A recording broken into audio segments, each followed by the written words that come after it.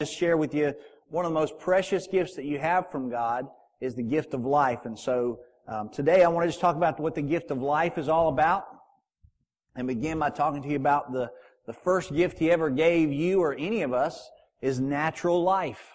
The Bible actually says in Genesis 2 that God breathed life into Adam. He He took some mud and molded a man, and He breathed the breath of life into Adam. And from that, by the way, all life, all of mankind is born with that same breath of life that God breathed from that very moment. And so it's a very powerful, powerful thing. I want you to remember two things about this natural life. First, that it's powerful, and then we're talking a minute about it being precious, but powerful. When you think about God breathing life into an inanimate, into dirt, I brought this cup of sand here. I'm just wondering, would any of you want to try and put a little water in here and mold it up and just breathe life? Just breathe life into this dirt. It's never going to happen, is it? No matter how hard you try, you're not going to breathe. And Andy fortunately had some clay up there, so we could mold this into the shape of a little man, or any animal you want. And you come up here and do all you want to breathe life into this. It's never going to happen. You know why? Because God is the source of all life. And you and I cannot breathe life into anyone. Now, I've been told, I've taught this little lesson before, and I've had people come up and say, well, when people die, they can be rescued by breathing life into their lungs. And their heart stops and you can get them started again. I went, yeah, that works good for, what is it, like 8 minutes you got maybe to do that? But after a day or two, after a week or two, after 3 days in the grave, Lazarus in the grave 3 days. After a month, after a year, God could still do that. See, He can breathe life into anything, anytime He wants. And all of life comes from God. It's a precious, precious gift to us that comes from God. Everybody you know, no matter what their physical, emotional, or spiritual condition is, the natural life they've been given from God is a gift to them. And I know just recently there was a lady who wanted to take her life, and it became national news that she was dying of cancer, and she just wanted to end it. And so they did an assisted suicide. And there's some really great articles written to her from Christian women with cancer who are in their final stages, saying, your life is precious. I know you're suffering. I know your days are hard. Your life is precious, though. And I really loved reading those stories, because there were people going through great trials saying, I still recognize that God's the giver of this life, and that life is very, very precious. And so I want you to remember that. And I want you to look in Psalm 139. If you just turn there, if you have your Bibles with you. There's pew Bibles if you need one. But Psalm 139, just a beautiful, beautiful writing. I'm using the New Living Translation. I printed it out on my handout this morning for myself, because I want you to hear how the New Living puts this. It's very well written. Psalm 139, verse 13. You made all the delicate inner parts of my body. Thank you for making me so wonderfully complex. Your workmanship is marvelous. How well I know it. You watched me as I was being formed in utter seclusion, as I was woven together in the dark of the womb. God, you saw me before I was born. Every day of my life was recorded in your book. Every moment was laid out before a single day had passed. The Bible says God wove us in our mother's womb. He knitted us together. Look at verse 17. How precious are your thoughts about me, O God. They cannot be numbered. If I can't even count them, they outnumber the grains of sand on a seashore. Now I have this sand up here, and I would just double dog dare anybody to come up here and take a pinch of it and put it in your palm, and then separate it all out in your palm. I used to do this in some of my classes, my Bible classes. Separate it all out in your palm till all the individual grains are there, and just try to count those grains. There'll be thousands just from this little pinch you take. And you think about all the sands on all the seashores. All the sands on all the seashores. That's how often and how great God thinks of you. That's how much He thinks about you personally. It's how much you matter to Him. It actually says, how precious are your thoughts about me, O God. God thinks you are a precious gift to Him. And He values your life. A lot of times He values life more than you value your life. And I want to just challenge you today to remember that.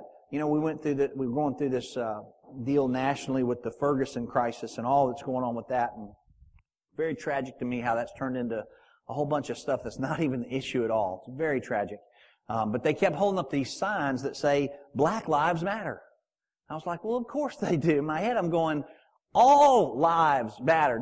The color is not the issue. White lives and yellow lives and green, all lives matter. Life, purely, any form of life matters to God. And we should remember that. In truth, when God created Adam and Eve in the garden, before Genesis 3, which is the fall of man, that's our sin chapter, right? Before that happens, when He created them, there was no death. Man was immortal until sin came into our lives. We were immortal. That's how much life matters. And ultimately, when God restores everything back like it's supposed to be, after all the judgments and all the stuff we know about in the Scriptures, after all that happens, when He restores it, you know what? We're eternal and immortal again. Because life matters to God. And life is a beautiful thing to God, and it should never have to end. It should never have to end. It should be a beautiful thing. And we should treat it with that respect. And that's why I encourage you. I know a bunch of you support the Women's Resource Center, and Laura works there, and our church supports them. But when we have the walkathons and all that kind of good stuff, we really need to rally around that, because they are fighting for the lives of those little children in the wombs that can't fight for themselves, to say all life really matters. Every life is very, very precious. And everything you can do as a Christian and as a citizen of our country to stand against anything that has to do with taking a life away. The elderly assisted suicides and all that kind of stuff. I don't want any part of that, because God sees it as precious. I understand the suffering. I do understand the tragedies and the traumas of all that. I've sat beside people, and I held my brother Lynn's hand all the way through his deal. And so I get all that. I'm just saying every breath of life is precious to God, and it should be to us. And one of the gifts that He's given you is your life. It's a precious gift. Now, I'm going to amplify that. When Bill Hybels teaches this, he says there's three kinds of life: 1.0, 2.0, and 3.0. He's kind of put it in computer lingo for the nerds that he's teaching. This is life 1.0, natural life. Everybody gets it, and you got that. But then there's a second level of life that God promises that only comes to those who believe in Him, and that's called abundant life. And I want you to turn to John chapter 10 and look at it with me. When mankind sinned against God, it says the wages of sin is death. And sin took our life away from us. It ended life. And all sin does that. Sin has a very devastating effect in that it takes natural life away, and it actually takes emotional and physical and spiritual life. If you study how sin affects people, it damages their emotions. It damages their damages them psychologically, and it wounds us in many, many ways. It actually takes life away from us. It's very death-oriented, not life-oriented. That's how sin works. And that's why God says in the Bible, the wages of sin is death. So when mankind sinned against God, life was stolen from us. Death came unto all men. Romans 5 says, death came unto all men, whereby one man sinned, Adam. Death is transferred to all of us.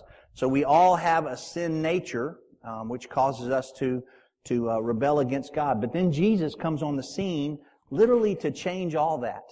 Literally to change all that. There's a passage where Jesus says, I came to make all things new. And ultimately He will. But in the process, He had to come and redeem us from our sins. He had to redeem us from our sins. And in John chapter 10, verse 10, He says, I have come that they might have life. The thief comes to steal, kill, and destroy. But I have come that they might have life and have it to the full. The they in that passage are the sheep that He's talking about. This is a passage about Him being a good shepherd, and there are sheep that follow Him. He's saying, the sheep who follow Me, the wolves want to steal, kill, and destroy them. And the wolves He's talking about, by the way, are false teachers. He's saying there are people who want to teach you away from Christ. They want to teach you truths that pull you away from God. In his day, it was the Pharisees, believe it or not. It was the Jewish teachers that were teaching a false teaching. And Jesus is saying they're like wolves. They're constantly coming in and pulling sheep away from My fold. But I am the good shepherd. Everybody that follows Me, The thief comes to steal, kill, and destroy, but I came that they might have life. I want my sheep, my people, to have life, and the old King James says, and to have it more abundantly. And then when you read the New Living Standard, it says this, my purpose is to give them a rich and satisfying life. Now I'm just asking, just think through this. How many of you would like to have a rich and satisfying life? You'd like to say at the end of the day, when you're 85 years old and you're retired and you're just resting all the time and you're enjoying all your family stuff, you'd like to say, my life was rich and satisfying. That's us, isn't it? I'm rich and satisfied. Man, that's exactly the goal of a wise person. And here's what Jesus says. I came to do that for you. Our sin messed it up. So I'm coming into this world to give you life 2.0. A rich and satisfying life. Abundant life. You don't have to live a depressed and defeated life. You don't have to live a discouraged life. You don't have to live a panic-filled, anxious, fear-based life. Jesus says, I came to give you a full and satisfying, abundant life. That's what He wants us to have. And some of you, I thought about asking some of you to come up here and teach the rest of this section here. Because a abundant life is based in three things. Okay? You have to have three things to have an abundant life. Joy, hope, and peace. Those are character traits, by the way. They're not emotions. Happiness is an emotion. Joy is an inner character deal. Okay? Joy comes from the inside. Joy, hope, and peace are the three things you have to have in order to have abundant life. Now I want to just take you through these passages. Will you look in John 15 with me? John 15 and verse 9. This is the passage where Jesus says, I am the vine and you're the branches, and you're supposed to be in me. In other words, I am the vine that's nurturing you, the branch. And if you live with my nurturing and you follow my instructions, this is what's going to happen. John 15 verse 9, I have loved you even as the Father has loved me. Remain in my love. Stay on the branch. Stay connected to the flow that comes from me. When you obey my commandments and you remain in my love, that's how you stay. Just as I obeyed my Father's commandments and remain in His. I have told you these things that so that your joy will be full, so that you will be filled with my joy. Yes, your joy will overflow. Jesus says, I promise if you will stay with me, if you will follow me, if you will let me be your guide and your instruction and your helper, I can give you full joy. Not your joy, my joy. My joy. Hebrews 12 says, looking unto Jesus, the author and finisher of our faith, who for the joy that was set before Him endured the cross. Joy helps us endure the worst of the worst. It's an inner character strength. You guys know this verse. I'll say it to you all the time. Nehemiah 8 verse 10. The joy of the Lord is my... Say it like you mean it. The joy of the Lord is my strength. Joy is an inner character strength. It comes from obeying God. When you become obedient to God's Word, when you read God's Word and you say, all right, God's Word says I need to do this and not do this. I need to stop doing this and I need to start doing this. God's Word says I need to pray these kind of prayers and I need to love people this way and I need to be patient. God's Word says all this. When I obey God's Word, I will become filled with His joy. And I'll have the strength to endure anything. For Jesus, even the cross that He had to bear, which was all the sin of all mankind, had to be poured on Jesus. And He was going to be rejected by His Father. Even that traumatic of a deal, the ability to have joy, the inner strength of joy gives you the ability to overcome all of that. So I just want you to encourage you to remember that the full, satisfying, abundant life starts with joy. The second thing you have to have is hope. Is hope. And Romans 5, if you'll turn there with me. And by the way, you're coming right back to John, so you might want to stick a pencil or a piece of paper in there. We're coming right back to John. Romans chapter 5 says this. By the way, in the first part of Romans 5, he's talking about this grace that we stand in. We stand surrounded as Christians, as those who've been called by God or those who've accepted Christ our Savior.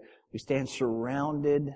He literally is talking about a sea, an ocean of grace. We're surrounded by an ocean of God's favor and grace.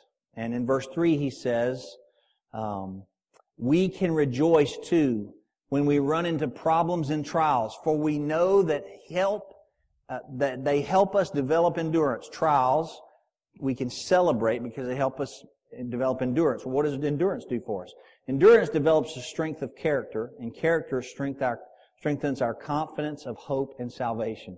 So the Apostle Paul is saying, look, when you have a difficult time, God's going to give you the strength to get through that, and it's going to build your endurance, which is going to build your hope in Him. You will learn to, through trials, through perseverance, you will learn to hope in Him. When you get that hope, how good is hope? Verse 5. This hope will never, never disappoint us. For we know how dearly God loves us because He's given us the Holy Spirit to fill our hearts with His love. God gives us a hope that never disappoints. Now, everybody else you know can make promises to you that will fail. Everybody else you know. They'll make promises that fail, and you can hope in them, and then you'll be defeated.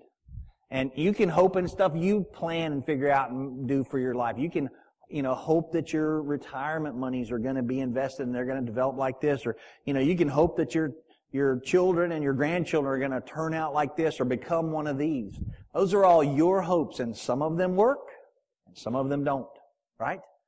But here's the deal. When you hope in God, He never disappoints.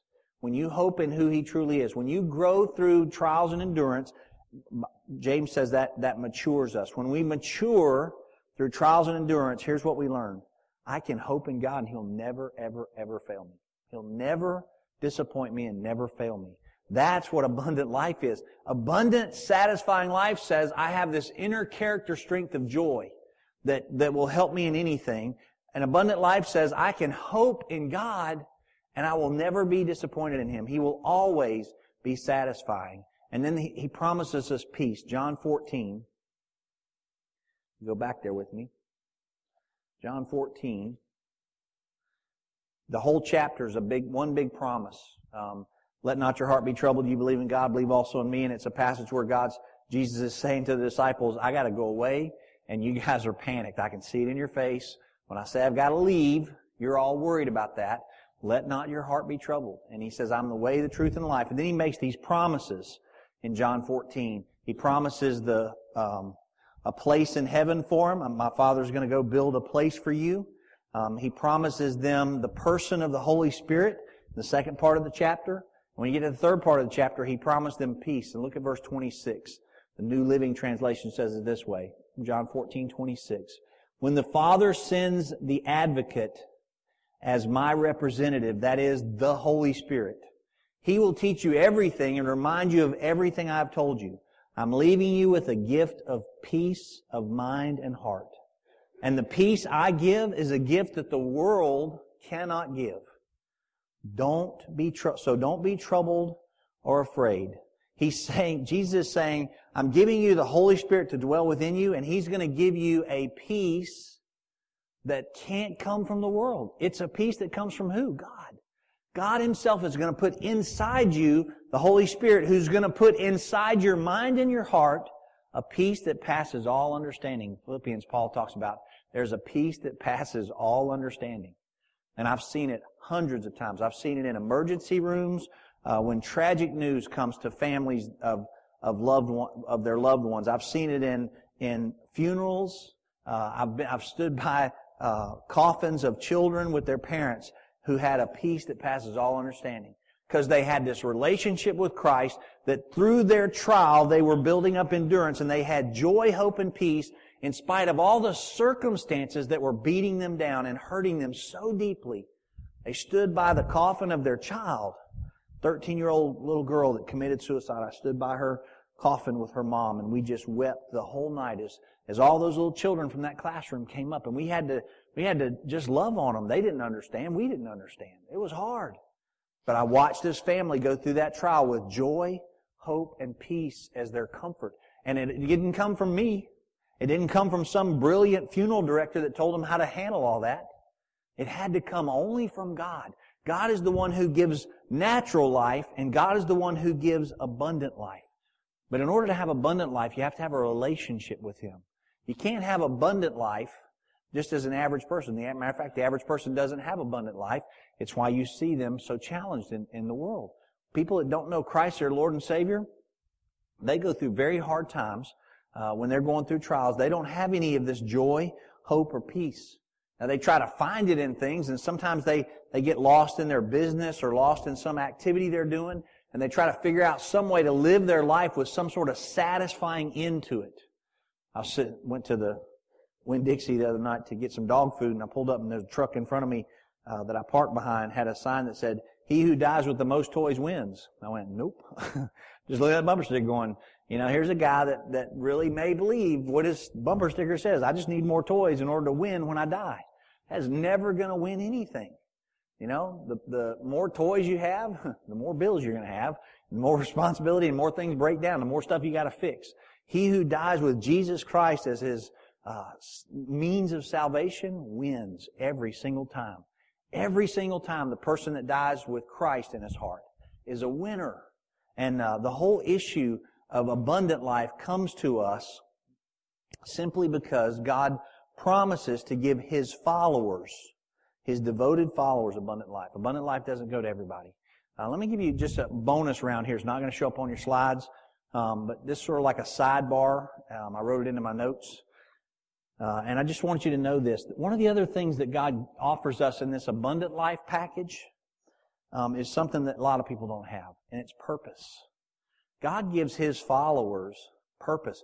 Matter of fact, the Bible says He created you for His purposes.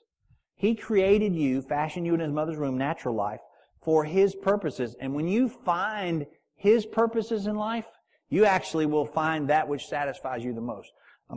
A living testimony to that. At 17 years old, when God called me out of one of these pews right here, when they were orange, and bright orange, and I came down on the orange carpet, and I knelt down on the orange pad in the 70s, and God called me to serve Him full time. It terrified me. It absolutely terrified me. I've never regretted 1 second of that. Have I been through horribly complicated times and trials? Yes.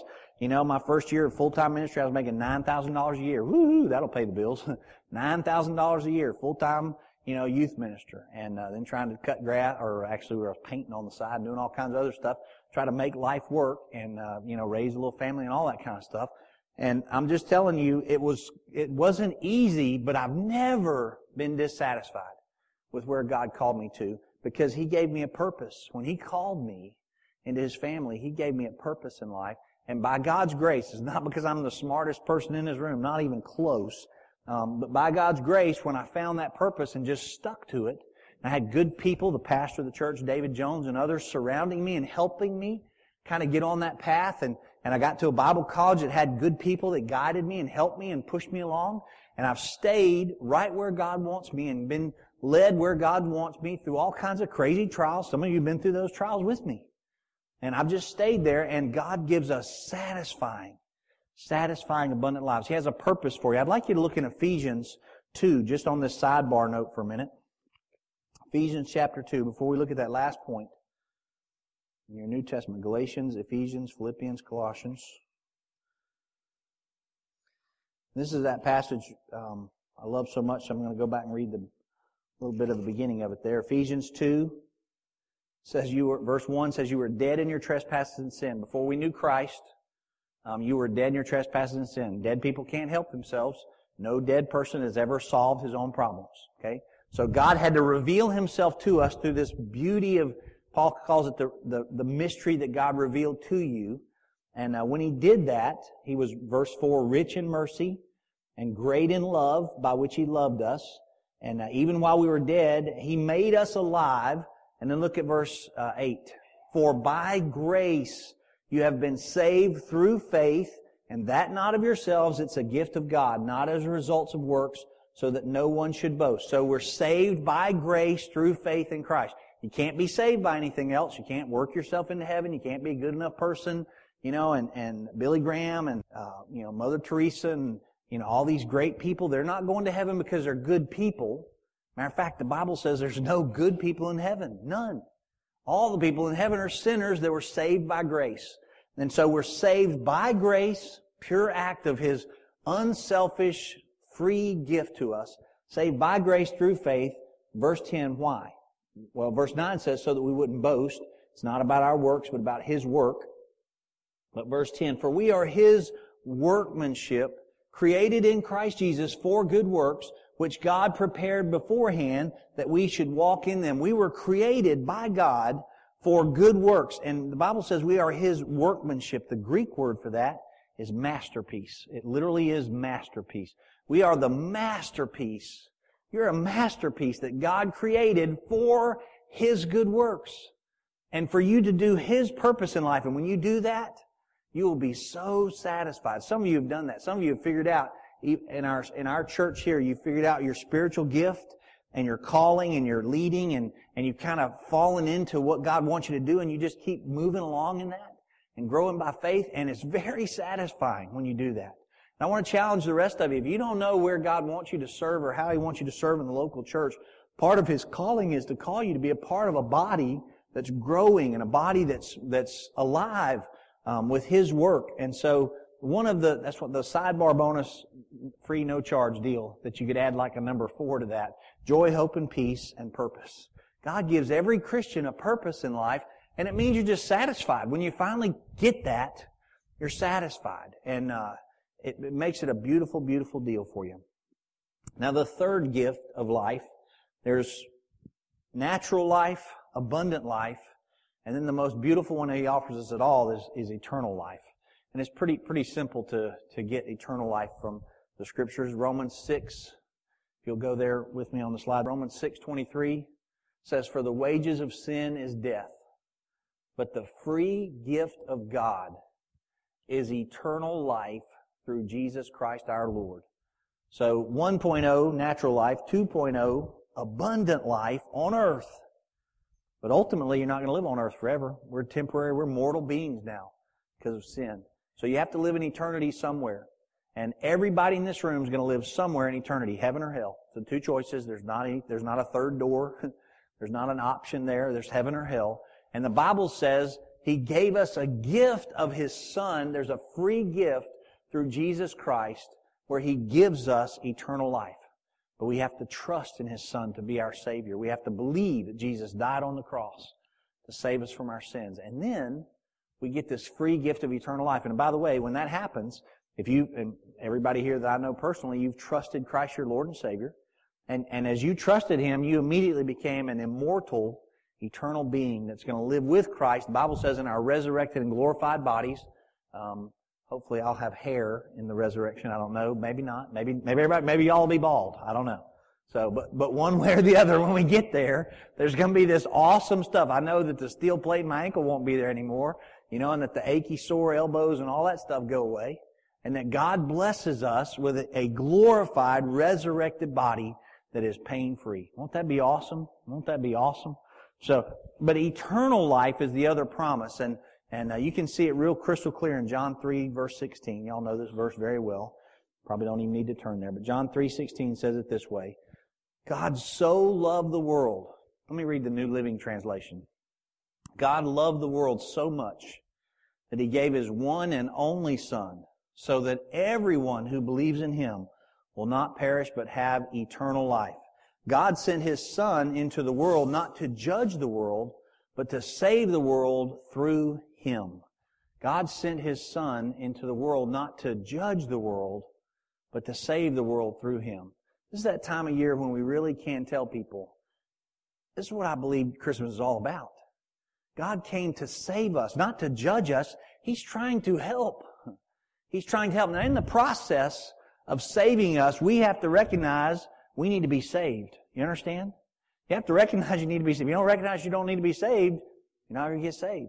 But in order to recognize you need to be saved, you have to recognize that you're a sinner. And sinners need salvation. You haven't done all things like God intended. You haven't lived a life like God wanted you to live. And none of us here have lived without sin. Everybody here is a sinner.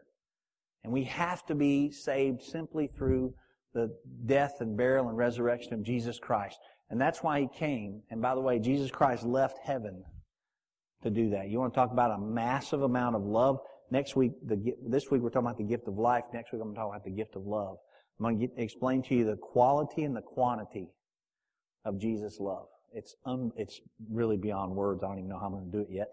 But it's beyond words to explain the quality and the quantity of His love, because He was in heaven.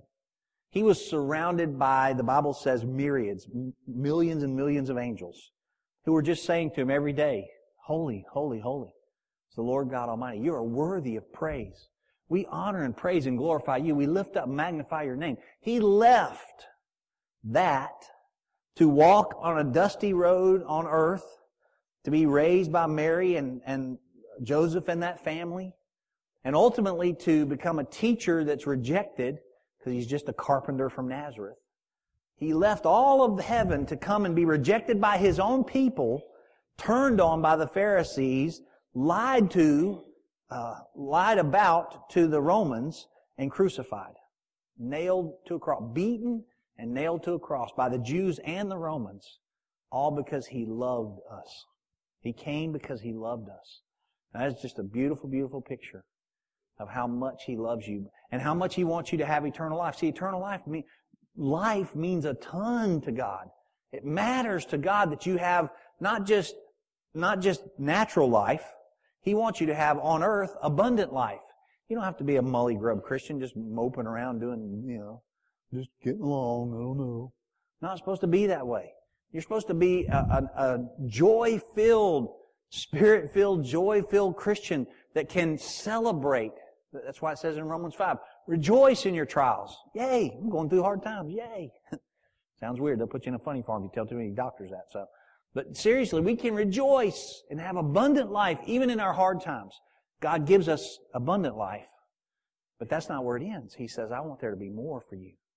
I want you to have eternal life. Now, all of this comes because God has the power, the magnificent power to bring life to anything. See, when Adam was just mud and clay, and God molded him, it was inanimate. It was not alive. It was just mud. And He breathed life into that. Ephesians 2 says, while we were dead in our trespass and sin, it says spiritually, even though I'm physically alive on earth, before I knew Jesus, spiritually I was dead like that clay. And Jesus has the ability to breathe life into death. So if you know Christ as your Lord and Savior today, if you're a Christian, if you know Jesus died on the cross to save you from your sins and you've accepted that as truth, He's made you alive. You once were dead, and now you're alive. And I'm telling you, that's something to sing and rejoice about, isn't it? Something to sing glory to God in the highest. That's why we sang those songs today. Glory to God in the highest. We want to worship Your glory, Lord Jesus. We want to fall to our knees. We do want to worship the God who gives us that much life. Amen? Amen. He is a very powerful and amazing God.